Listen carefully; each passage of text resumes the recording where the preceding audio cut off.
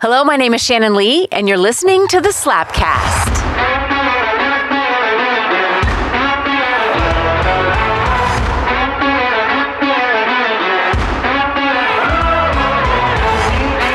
Welcome, everyone, to episode 49 of the Slapcast. For the month of January, we're going to be talking about misconceptions about serving. So you could think of serving as just volunteering, but it's actually bigger than that, or maybe helping. But I want to talk about some misconceptions around this topic. Now, per usual, we have a pattern lately where we're going to have a two-parter. So this is part one of two. And I'm actually joined in the studio today by Jason Otero, our community engagement manager here at Relay, who I know will have some specific thoughts on this topic as well. And then, as always, we have Jonathan, the producer. That's actually makes me kind of laugh because it reminds me of, like it's your whole title. Like Tyler, the creator, Jonathan, the producer. I like it. Yeah, I do too. Tyler, the creator, I think is kind of ahead of his time. Have you watched his performances? Oh, he's somewhere out there in the future. Jonathan, are you ahead of your time? I mean... Okay. Let's dive into our topic. All right. So, number one misconception that I want to talk about is that to really serve, I must sacrifice to the point of harming myself. Like if I don't give until it hurts, lose tons of sleep, and completely ignore all of my needs, that somehow I haven't really given my best or I haven't really started to serve. Arnold Schwarzenegger recounted watching Muhammad Ali. And Muhammad Ali at this time was doing some sit-ups in the gym. And someone asked him how many sit-ups he had done. And Ali responded, I don't know. I don't start counting until it hurts. Wow. And I think sometimes when we think of volunteering or serving or helping others, a misconception is that it doesn't count if it doesn't hurt. And I think we mistakenly apply this same thought process when it comes to serving others. Now, not all of us, of course, but I know so many people who are in helper-healer jobs. And I guess helper-healer jobs could be those of us who work at nonprofits, but it could also be you could work for a for-profit and be in a helper position. I could think of doctors, nurses, public servants. There could be a lot of different, titles that we could throw out there. But I think it's pretty common in the nonprofit sector, particularly. And then I also think it's really common in the religious sector, in churches. Not all, of course. There's so much to be done in the nonprofit arena. So we push, right? We see all this need everywhere, and it feels like we're never going to be able to get it all done. We're never going to be able to help enough people, and so we just keep going until it hurts. Jason. Now, Yes. you've shared on the Slapcast before a little bit of your history. You have a past. I do. A mysterious past of working at churches. So It's mysterious. actually not that mysterious. But what Mystery solved. Yeah. But I worked at churches, people. What I'm wondering, seriously, though, is if you've ever seen this in mystery, if you've ever seen this in ministry, Yeah. I got stuck on that word, mystery. Don't edit that out. This is real The life, folks. This mystery is of what ministry. it is. The mystery of ministry. So That's heavenly. did you ever see this in ministry? And if so, what form did it take? Tell me a little bit about that. So I think what can happen is early on when you're serving in a capacity like ministry, you find yourself in like a lot of crisis situations. There's some crisis that a family member is going through, or you're at somebody's happiest day where they're getting married, or their saddest day at a funeral, and you found that you've been really available and been there for someone in a time of need. It's a very fulfilling experience. You get all the good feels when you know that what you're doing is meeting a direct need in that moment and helping people. But what can happen is you can almost get addicted to that experience where you realize you're providing something needed in the moment of crisis for someone. And over time, if you're not careful, the desire to jump into everything can have a wear in every other area of your life. So one example is if you look up, and it's changed over the years, but the divorce rate is much higher with Bible college graduates that got married than it is with people that did not attend a Bible college. I hear that divorce is a no-no too, so that's interesting. Yeah. That's a never, ever, ever. No judgment. I was divorced once. Yeah, so. and so, but that is an example for sure where you have in marriages a higher divorce rate in that profession, if you will, calling. And I think what can happen is some of the day-to-day things that are so important to care for yourself become mundane because they don't seem as significant as being available for the crisis at times. That's interesting. I never thought about it. I never thought about it from that perspective that just the normal stuff is like womp womp, and you get used to your word was adrenaline. There was something else that came to me when you said that. It's like you get used to the rush and the, there's actually some scientific stuff behind this that I could share if anyone's interested in the room. I don't know, but you have your adrenal glands, and your adrenal glands are how we deal with stress, and it's where the fight or flight happens and everything. And so your adrenal glands help you manage stress. And what happens is we get stressed with something like and stress can come from good places, like, the stress we feel to, it's positive, meaning like excitement of something new, like looking forward to something, an occurrence or an activity, a concert, going to a game, whatever. You can also have positive stress if you're, just saying, all right, let's hurry up and get out of the house. We got to get to school on time. We got to get to work on time. That's not necessarily a bad stress. But in either case, what happens is our stress level rises and then it resolves. But then when it's maladaptive, what happens is it doesn't come down as far. And so our new baseline for stress is higher than it was before. Yeah. And then, and what I think I hear you saying, if this makes sense, is that it's kind of like that baseline gets higher and higher, so that when it's time to like do the laundry or, shovel the snow or whatever, or spend time with your family, all of a sudden it doesn't hold the same luster.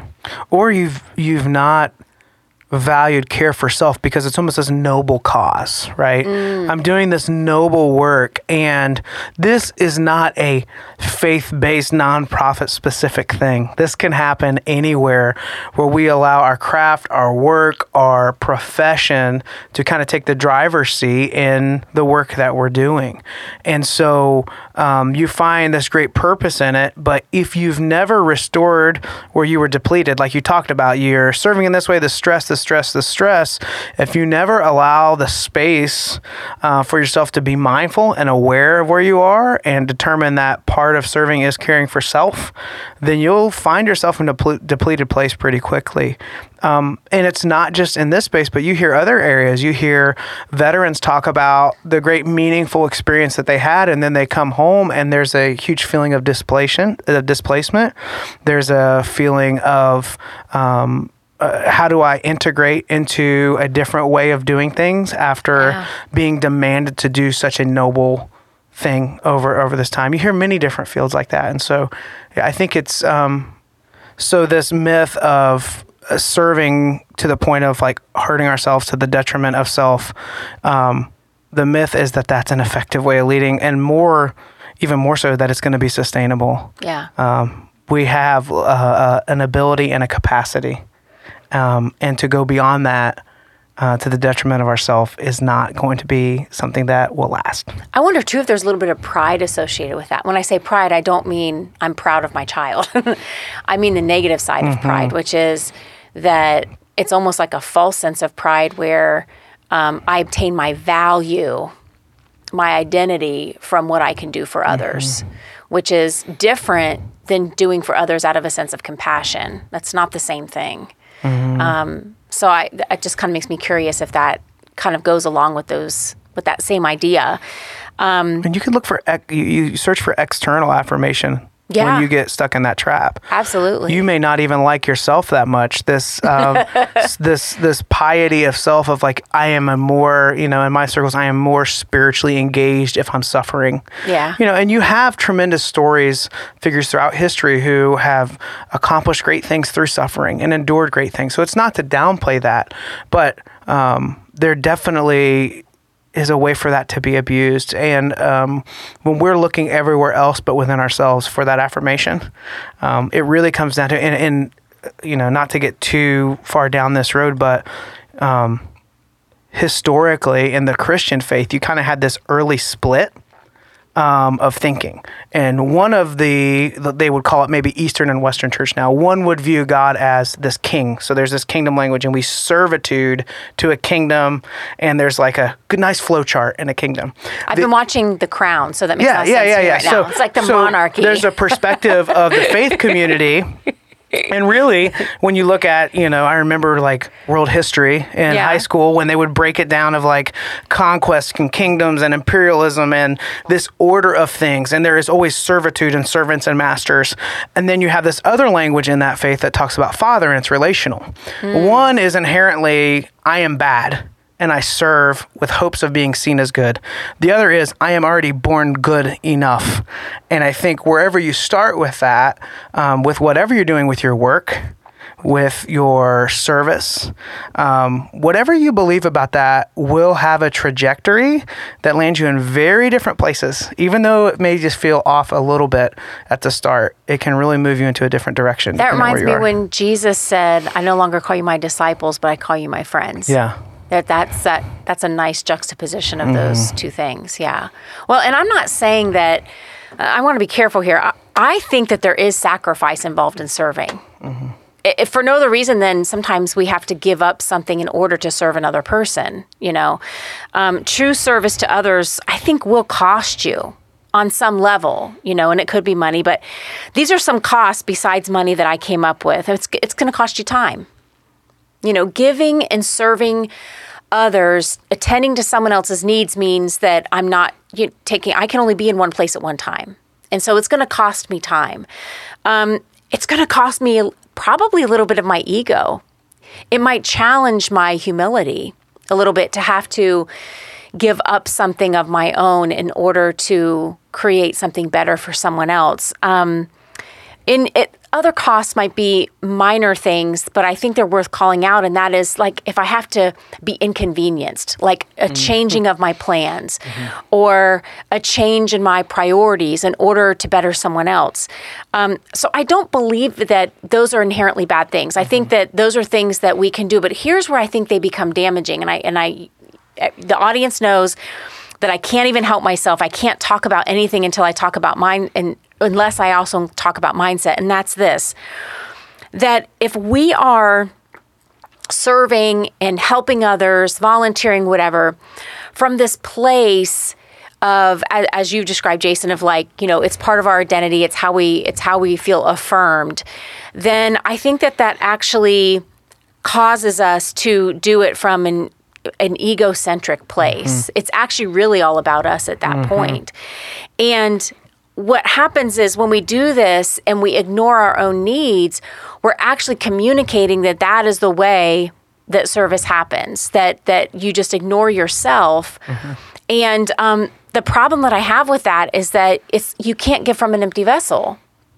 It doesn't even make practical sense. If I go to someone and say I need $1 million, it doesn't matter how much they want to give it to me. If they don't have it, they can't give it to me. And so I think it's important to kind of balance that. Yeah, I do think there's sacrifice involved, but here's the mindset piece that's different. To me, the difference is conscious choice. If I'm defaulting to, I'm just serving, I'm giving my all, and my family's suffering, and I don't have any time for my kids, and I don't have any time for other things in my life that are important, self-care. And I'm defaulting to that without consciously choosing it. So to me, changing my plans consciously is a productive habit because I'm making a conscious choice of, I was going to do this today, but this person needs my help, and I'm going to assess whether or not I can give this right now without resenting that person. Yeah. And that's going to be a yes or no from me. Making that choice from a conscious place, make the sacrifice, go right ahead and do it. But what I advise against is making those choices from an unconscious place. And so how do you do that? Well, if you find yourself saying yes and helping a lot of people and serving a lot, but then you're also resentful and angry that you never have time for yourself, that's probably a clue that you're serving to detriment of self and you're not really thinking about what you need. And so that might take the form of saying yes when you really mean no. It might take the form of changing your priorities when you really didn't want to. You know, there's nothing wrong with changing your priorities. There's nothing wrong with giving a little extra money in the offering bucket or sending something to, you know, a nonprofit that's a little bit out of your comfort zone financially if you're choosing it, if it's conscious. But if you're being unconscious about it and not really paying attention and now you don't have groceries for your family, that's a little different. I do believe that serving means that we don't ignore our own needs. Giving to the point where we can't pay our own bills, in my last example, volunteering to the point where our own job or our home responsibilities go neglected, I think that can cause resentments in ourselves and towards those closest to us.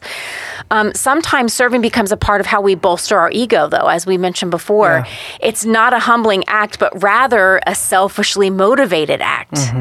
And this means that we're feeling worthy when we serve. And I don't think that's a positive intent. It's kind of like, it's like veiled in positivity, but really it's all about bolstering ourselves. Sure. And I think when you're in a pattern of leading this way, where you're not leading from a healthy place, and you're not aware of where you are, or you're serving to your own detriment, many times you don't even see that you're doing it. So I think even thinking about, because just candidly, my experience was after 10 years of serving in a ministry capacity, I found myself burnt out. It wasn't something I felt overnight. I didn't wake up one morning and say, wow, this happened. It was over time, not taking inventory of where I was I depleted? Was I doing these things? How do I feel when I've been doing this? You know, in hindsight, now I can say I became much more cynical about those that I was serving with. I didn't start out thinking they had the best motives. In reality, now looking back, nope. I was just grumpy and starting in the wrong place because I was worn out. Yeah. And I was trying to give from something that I didn't have at that time. And so I think something that's really important to integrate in with these making conscious choices, which is revolutionary, of like, okay, this is going on. This is what's been happening. But today, here is what I'm going to do that I have complete control of. Here's how I'm going to choose to respond. I think a step before that, if you're even worrying about where do I begin making these plans, is how can you make yourself aware when you're seeing it happen? What are the things you feel? How are you responding?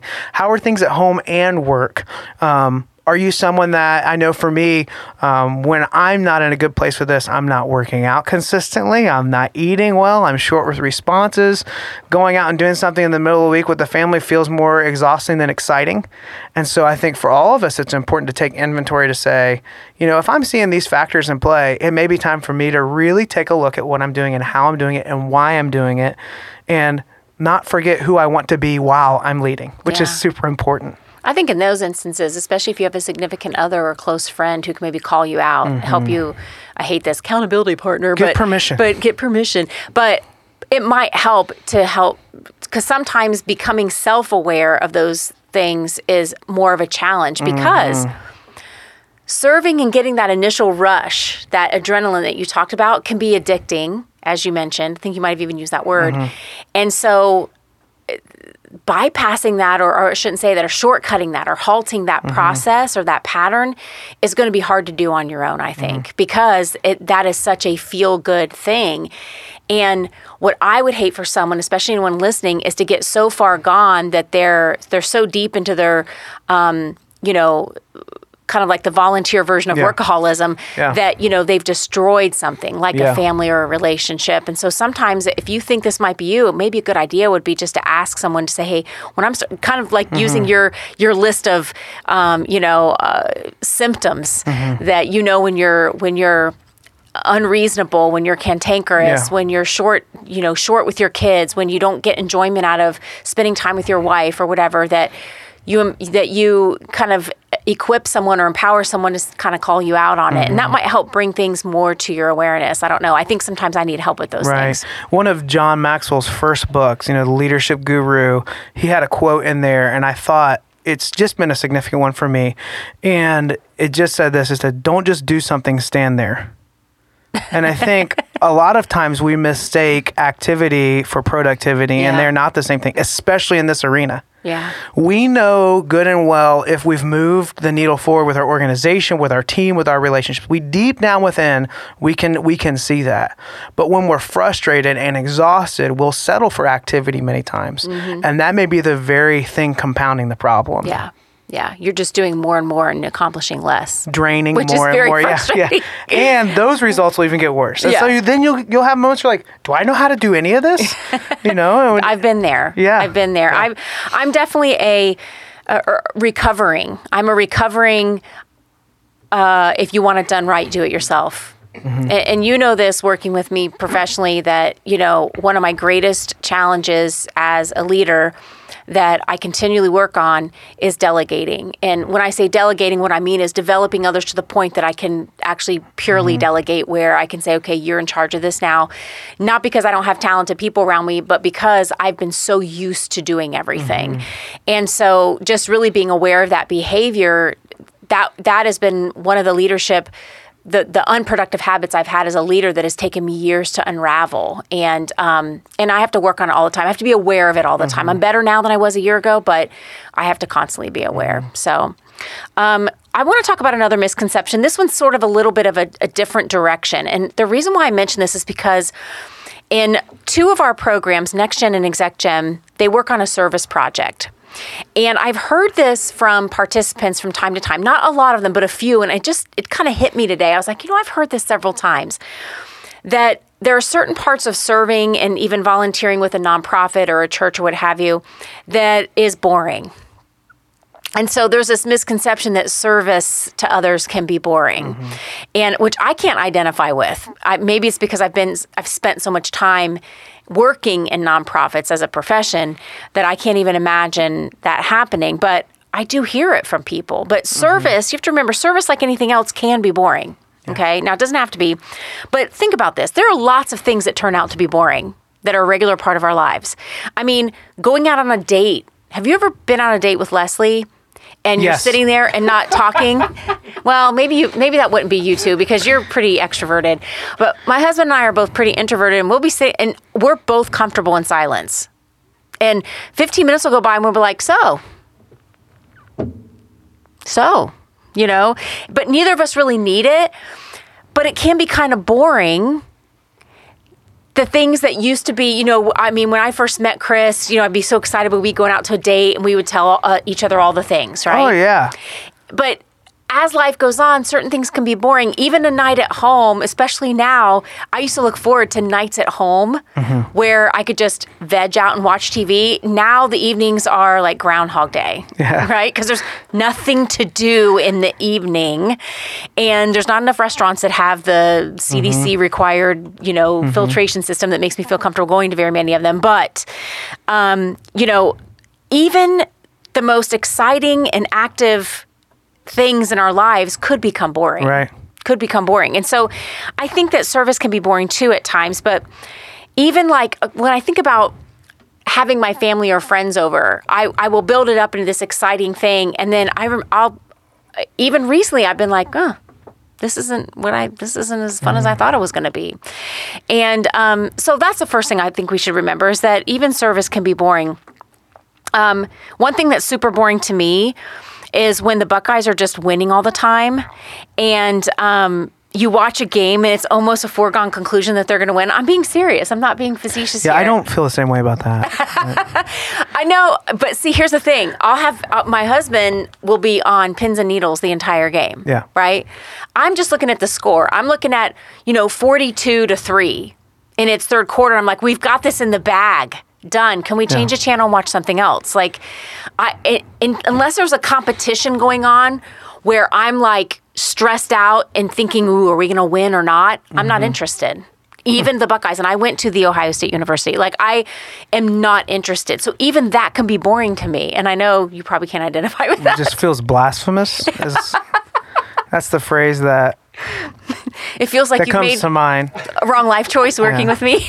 Which, by the way, just a side note, back to your date night example. Yeah. Like our go-to, which I would love to do now, but we can't. I was a bag boy at a grocery store, and for $30, I could put a little bit of gas in my mid-'80s Dodge Dakota and drive to the movie theater, go watch a movie, get Arby's, and walk around Walmart. That was our big night. Wow. And we did and it was a big deal.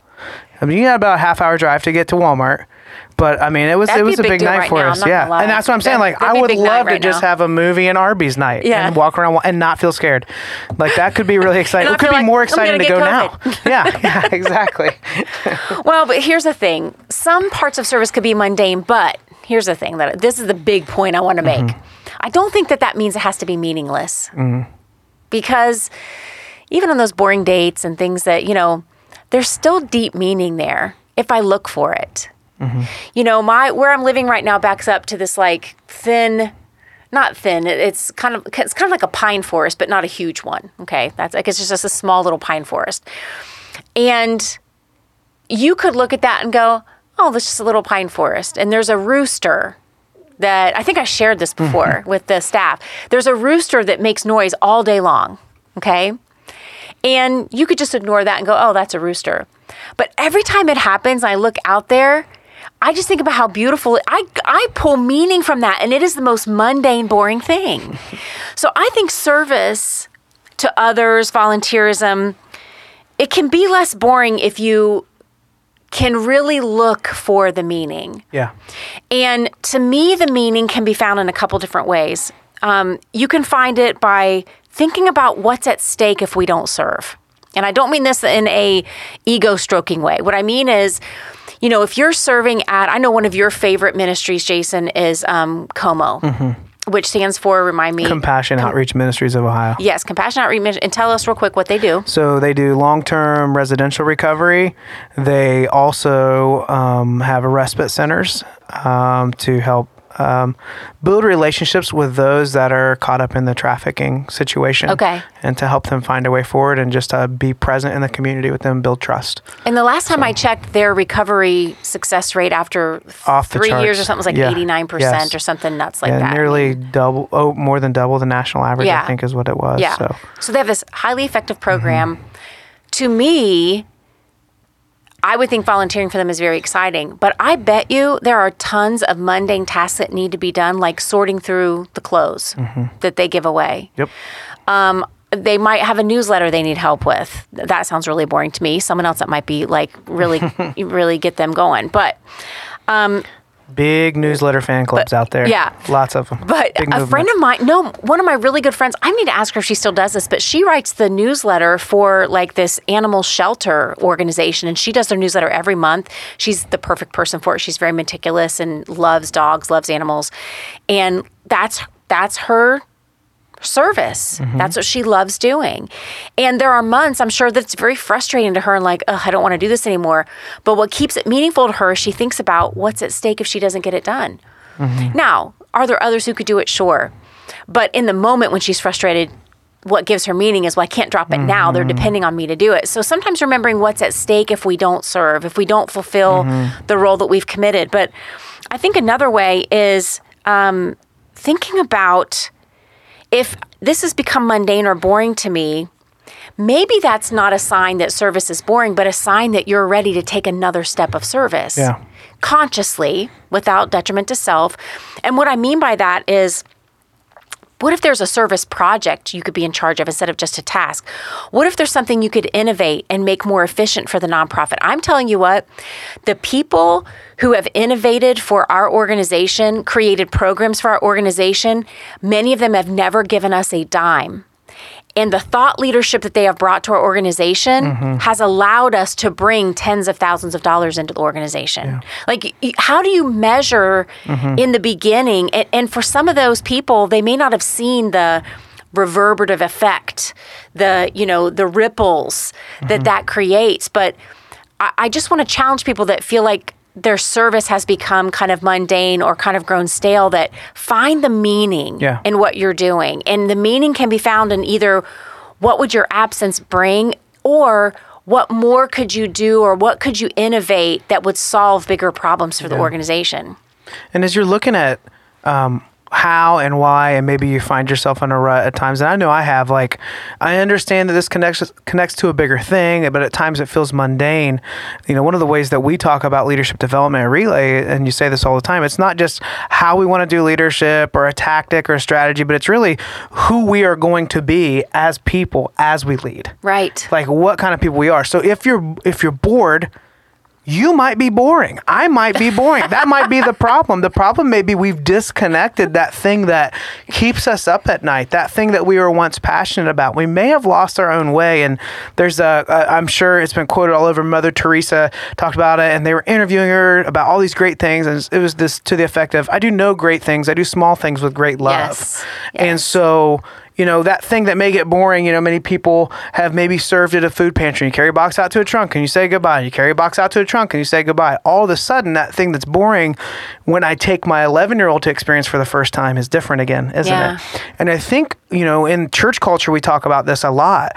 When some of those things become boring, it may be time for you to push yourself to grow a little bit and bring someone along with you.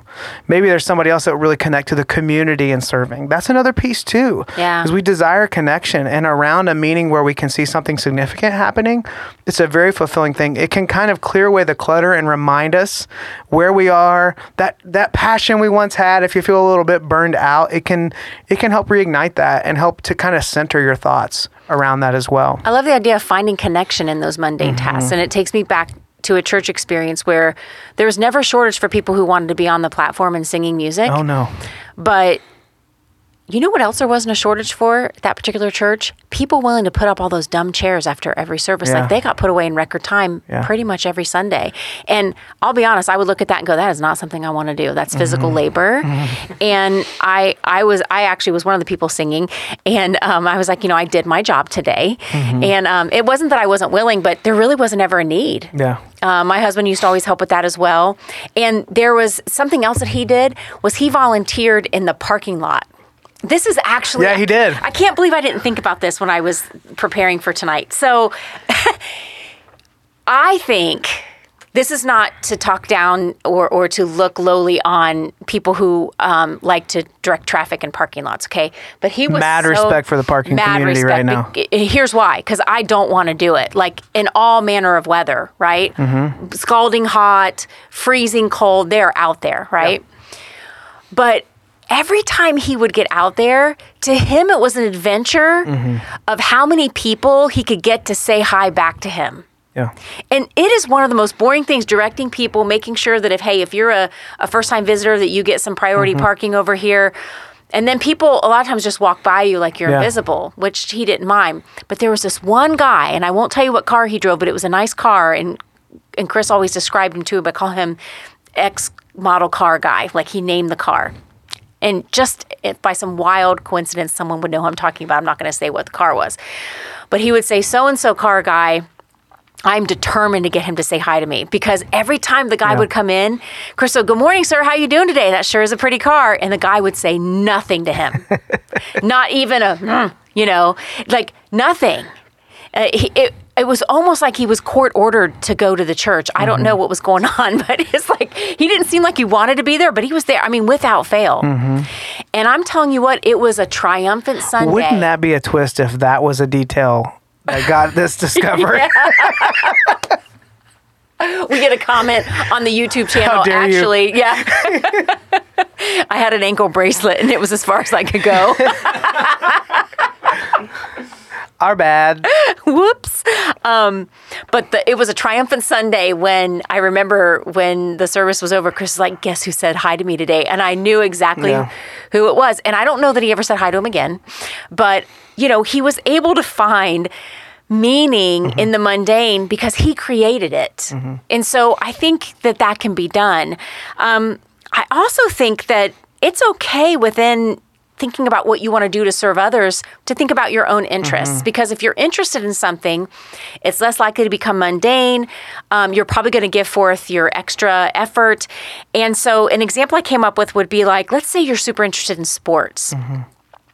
How can I volunteer in sports but not be the coach and not have to do a ton of that work? Well, I just came up with one example. There's actually a nonprofit here in town called Hero USA. And what Hero USA does is they help disadvantaged kids partake in extreme sports like kayaking and skiing, snowboarding, and they remove the barrier of cost so that these kids can get on a snowboard so that they don't have to pay for the equipment and everything like that. And then they have a ton of volunteers that are vetted to work with, elementary and junior high kids and give them these experiences.